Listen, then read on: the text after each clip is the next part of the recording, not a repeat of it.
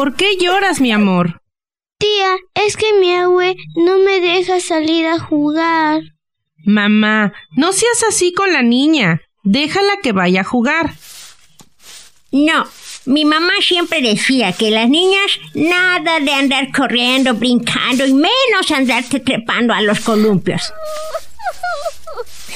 Pero mamá, a ver, ¿quién la quiere? ¿Quién la quiere?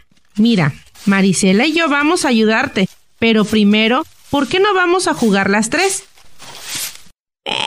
No sé. Anda, mamá, a ver a qué quieres jugar. Bueno, pero yo correteo primero. Sale pues. Tú las traes, abuelita, tú las traes.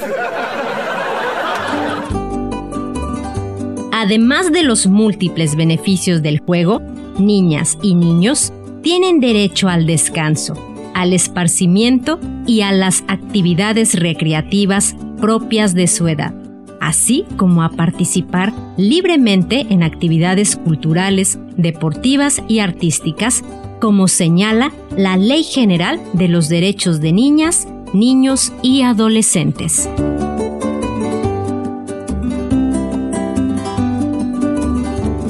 Esta es una producción de Xaltokaj Radio, con el apoyo de Cultural Survival.